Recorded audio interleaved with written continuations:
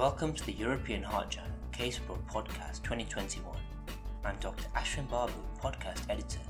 Today, I'll be talking about a case report by Cristina Castrillo, Angela Cantelli Alvarez, Virginia Burgos Palacios, Jose Aurelio Serralde Aguayo, Xavier Arana Achaga, Alvaro Nunes Rodriguez, David Serrano Lozano, and Manuel Cobo Balastuegui from the Marqués de Valdeselía University Hospital in Santander, Spain, titled Cobalt's Cardiomyopathy Leading to Electric Store and Cardiogenic Shock, the Importance of the Orthopaedic Background in Patients with Unknown Cause of Heart Failure, a Case Report. Introduction. Cobalt toxicity can have widespread and adverse effects on the neurological and cardiovascular systems. Cobalt-induced cardiomyopathy was first described in the 1960s in a case series of heavy beer drinkers from Quebec who developed fulminant heart failure secondary to the high cobalt levels found in the beer. More recently, this phenomenon has been described in patients who have undergone total hip arthroplasty. These prosthetic materials can be made from metals such as cobalt or chromium, or non-metals such as ceramic or polyethylene. Whilst most cases are secondary to a metal-on-metal arthroplasty or fractured ceramic components, there have been rare cases identified in semi-metal revisions, such as metal-on-polyethylene arthroplasty. The authors in this case report highlight a case of cardiogenic shock leading to mechanical circulatory support, and the final destination of heart transplantation, secondary to cobalt toxicity. Summary of case report. A 48-year-old man attended his local hospital with heart failure symptoms. An echocardiogram revealed a mildly dilated left ventricle with phenotypic features of either early-stage restrictive or hypertrophic cardiomyopathy. A cardiac MRI revealed mild myocardial edema, a small apical thrombus, and subepicardial late gadolinium enhancement in both atria and the ventricles. A DPD scan was negative for ATTR amyloidosis, and a coronary angiogram showed unobstructed coronary arteries. Genetic testing with next-generation sequencing panel was negative for the common pathogenic variants of hypertrophic, dilated, and restrictive cardiomyopathies. He was subsequently initiated on anti-heart failure medications such as ACE inhibition, beta blockade, and ivabradine. Warfarin was started for his apical thrombus. Previous to this, the patient had an unremarkable medical background except sudden severe sensorineural hearing loss and a significant orthopedic history. This included a total right hip arthroplasty in 2008 and a left hip arthroplasty in 2010. Both techniques use a ceramic on ceramic prosthesis. In 2014, he developed a right-sided prosthesis fracture, and a new total right hip arthroplasty using a metal on polyethylene prosthesis was performed. A year since his index admission, he was admitted once again with signs and symptoms of heart failure to his local hospital. A repeat echocardiogram showed a decline in his left ventricular systolic function and a resolution of the apical thrombus. An ICD was inserted for primary prevention, and he was transferred to the nearest transplant center. An ECG revealed sinus rhythm with low QRS voltages and pathological Q waves in the inferior leads. A full blood count demonstrated polycythemia with a hemoglobin of 18.8 grams per deciliter. An echocardiogram performed by the specialist transplant center revealed severe biventricular systolic function with the restrictive diastolic filling pattern. Normal lactic acid, ferritin, and ACE levels ruled out mitochondrial syndromes, hemochromatosis, and sarcoidosis respectively.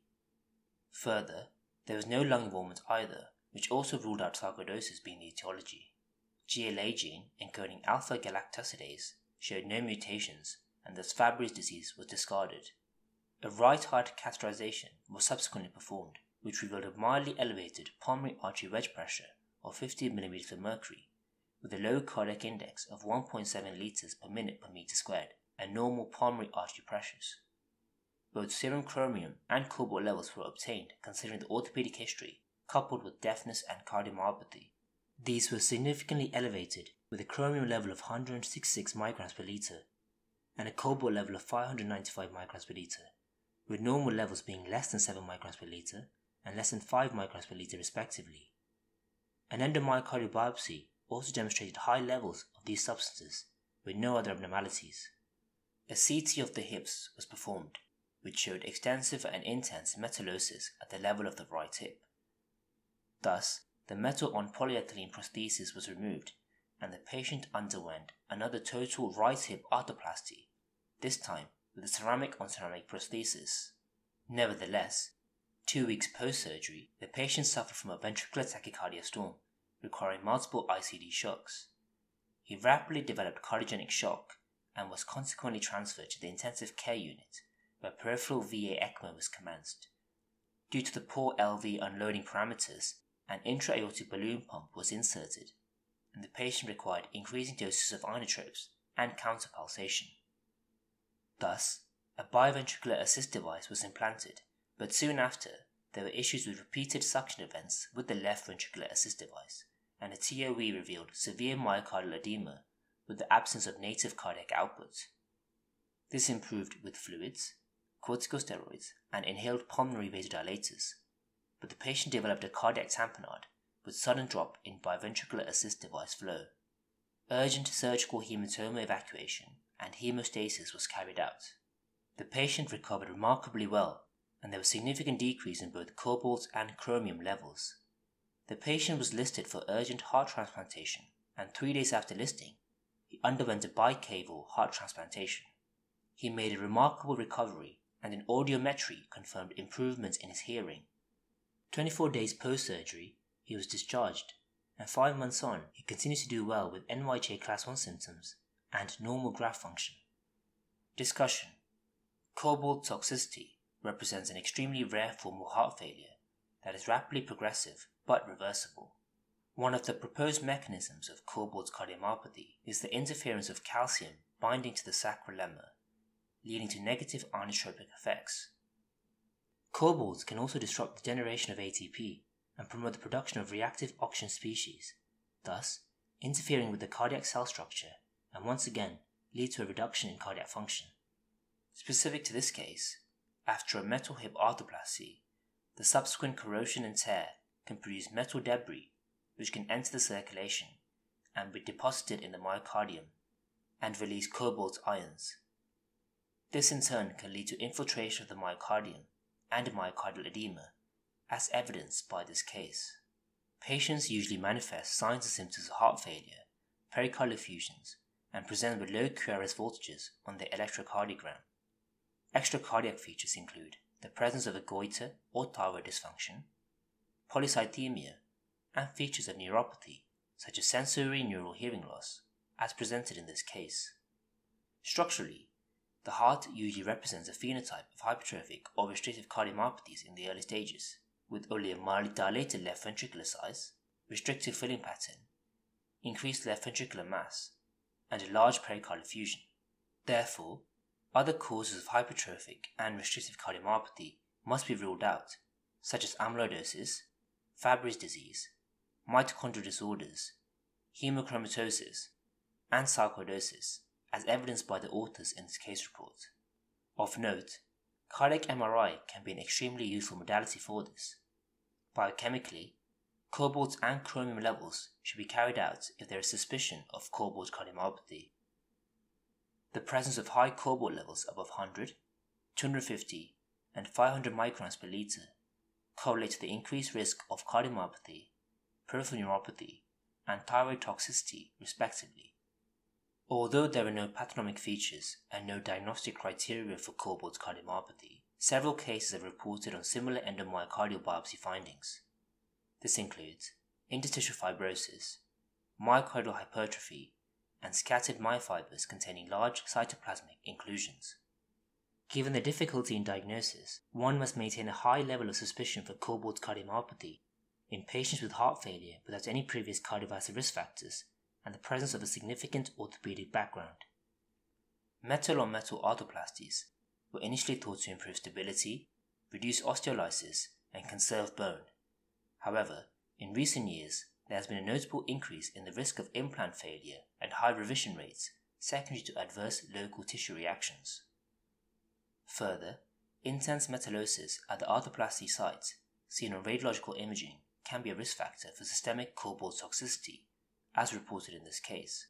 The other group of orthopedic patients who are at higher risk of cobalt cardiomyopathy are the patients who have undergone a revised metal arthroplasty after a ceramic prosthesis fracture. This is postulated to be secondary to the retained ceramic products that remain after a ceramic prosthesis fracture, which could provoke abrasions and destruction of the newly replaced metal head component. Management of these patients require the initiation of anti-heart failure therapies and strict fluid management. A potential curative option is the replacement of the metal prosthesis, debridement of the affected tissues, and replacement with ceramic on ceramic prosthesis.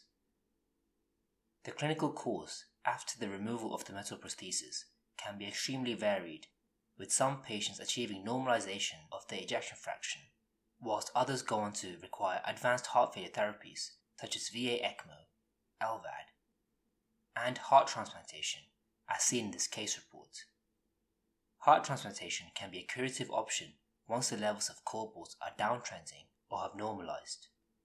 Other treatments involve the use of chelation therapies such as N-acetylcysteine. Although they reduce the cobalt levels, their effect on improving heart function remains unclear. Nonetheless, they should be considered as an adjunct therapy and also in patients with cobalt cardiomyopathy who are unsuitable for advanced heart failure therapies.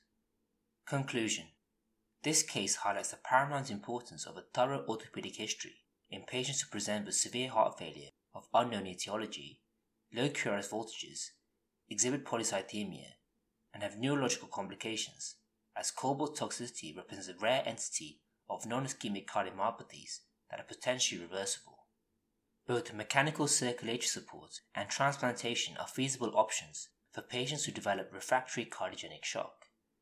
A future area of research should be to determine whether all patients with a metal or metal prosthesis or a history of fractured ceramic components require ongoing cardiological surveillance to monitor the signs of cobalt toxicity to prevent the disastrous sequelae of fulminant heart failure and subsequent cardiogenic shock. The authors wanted to highlight the following learning points. 1. Cobalt toxicity may appear after metal hip arthroplasty. It could potentially cause hearing loss, skin problems, polycythemia, thyroid disorders, impairment of the peripheral nerves, and heart failure. 2. Cobalt cardiomyopathy is a restrictive cardiomyopathy that can be fatal. Reaching a diagnosis can be challenging, so a high index of clinical suspicion is required. 3. When cobalt cardiomyopathy is diagnosed, removal of the metal hip prosthesis is mandatory. After the surgery, even when the levels of cobalt in the blood decrease, the cardiac condition can either improve or get worse quickly, leading to acute heart failure or cardiogenic shock. Mechanical circulatory support as a bridge to heart transplant is feasible in this scenario. Thank you to the authors of this case report for highlighting this interesting case for us, and thank you for listening to European Heart Journal Case Reports podcast. References and the original case report are available online. Visit academic.oup.com/EHJCR for other interesting case reports. Music is Computer by Stage Shirts.